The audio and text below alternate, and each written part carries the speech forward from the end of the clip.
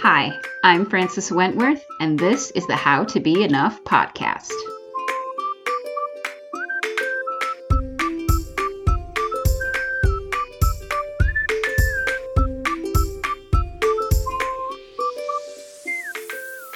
Now that Black Friday has come and gone, it is officially the holiday season.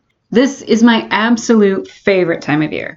It's also the time of year when my birthday happens to fall. I was born on December 25th, so Christmas is the double whammy for me.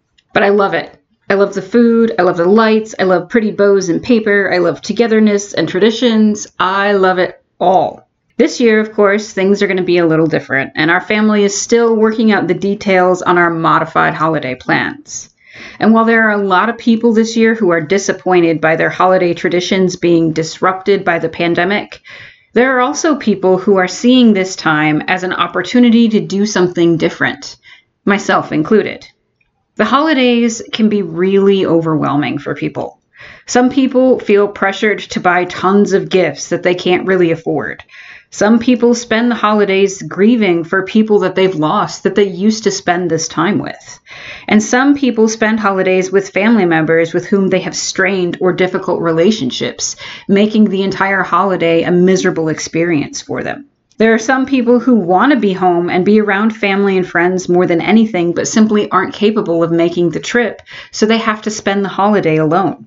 But 2020 has presented us with a unique opportunity to celebrate the holidays in our own way. This is the year that you get to shed all those expectations and turn the holidays into something deeply personal and uniquely yours.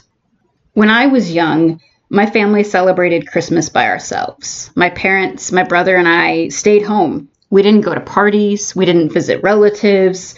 We just enjoyed the day to ourselves. And it was wonderful. I have amazing memories of just spending that day at home with my parents and my brother. And I wouldn't trade those for all the Christmas parties and extra presents in the world.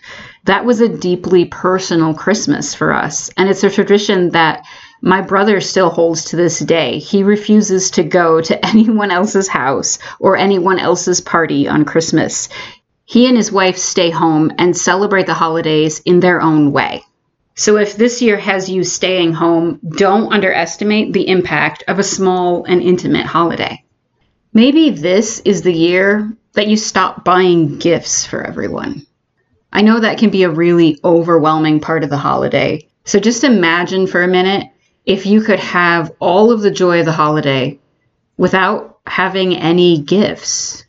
A few years ago, my friend Matthew and I, when we were first becoming friends, talked about our holiday plans. And when I asked him what his plans were, he said, "Well, I don't do presents for anyone, but I will be spending the holiday with my family." Way to shed those expectations, my friend. I imagined for a moment what my holidays would be like without gifts, and it's kind of tempting sometimes. Now, I know initially there would be some backlash, but you reach a certain point where you know that the gifts are not what this is about. So why are we doing gifts if it doesn't bring us joy? If it brings us more stress than what it's worth, maybe it's time to reconsider. This is especially true if you know that you're not going to see the people that you're buying gifts for because of COVID restrictions. Or here's something else that you could try. There's a tradition in Iceland with a name that I definitely cannot pronounce, but it translates to Christmas book flood. It's a deeply rooted Icelandic tradition of giving books on Christmas Eve. The rest of the tradition says that the day is spent reading those books. So all of Christmas Eve is about giving books and reading books. I mean, how cool of a tradition is that? I love books. I would die for that tradition. So this year, I'm likely to spend Christmas Eve reading with my husband. If you're spending the holidays by yourself this year, you could try something you've never done before. Maybe you take up watercolor painting, or maybe you make creme brulee because playing with a blowtorch in the kitchen sounds like fun. It doesn't matter what you do as long as it's something for you. There's also the option of doing some kind of community service for the holiday. That's always popular, but It might be a little limited this year given that gathering places have limited capacity, so make sure that you plan ahead if that's something that you normally do.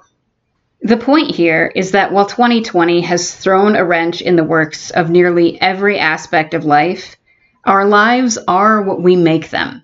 Learning how to be enough is about shedding the expectations and behaviors that no longer serve you and rewriting rules to build your life your way. That doesn't just mean shedding the expectations of being the perfect parent or the overachiever of the family. It also means letting go of long-held behaviors and traditions. Because let's be real here. If you're upholding a tradition that you don't care about or you don't enjoy, what's the point? For the love of all that is joyful, please stop doing things you don't want to do just because someone else says you should. And that includes me. This year, you get to make new traditions. You get to make traditions that honor who you are, what you love, and what you want for yourself. If you're ready to redefine and redesign the way you spend your holidays, here are a few thought-provoking questions that you can ask yourself. Number 1, what part of your normal holiday plans do you really enjoy? What is your favorite part? For me, I love decorating. I love the lights, and I love the togetherness with my family. I also really love food, but presents honestly don't rank that high on my list. Question number 2, what parts of the holidays do you least enjoy? These are the things that you might be able to skip this year. And here is some really, really great news about skipping out on traditions that other people are expecting you to fulfill. You can blame everything this year on COVID. Try it. It's worth it. And question number 3, what other traditions have you heard about, read about, or seen that you've wanted to try in the past but not had the time to? Question number 4, what could you make or do yourself instead of buying? This could be food, this could be pajama pants, Christmas ornaments, whatever it is, you can probably try to make it yourself. Number 5, what have you always wanted to do but not had time for? This doesn't necessarily have to be holiday specific. If you're spending the holidays at home with your kids, maybe this is a great time to revisit old family stories about your grandparents or your great-grandparents. This would be a great opportunity to look through old family photos, or like I said, make new traditions.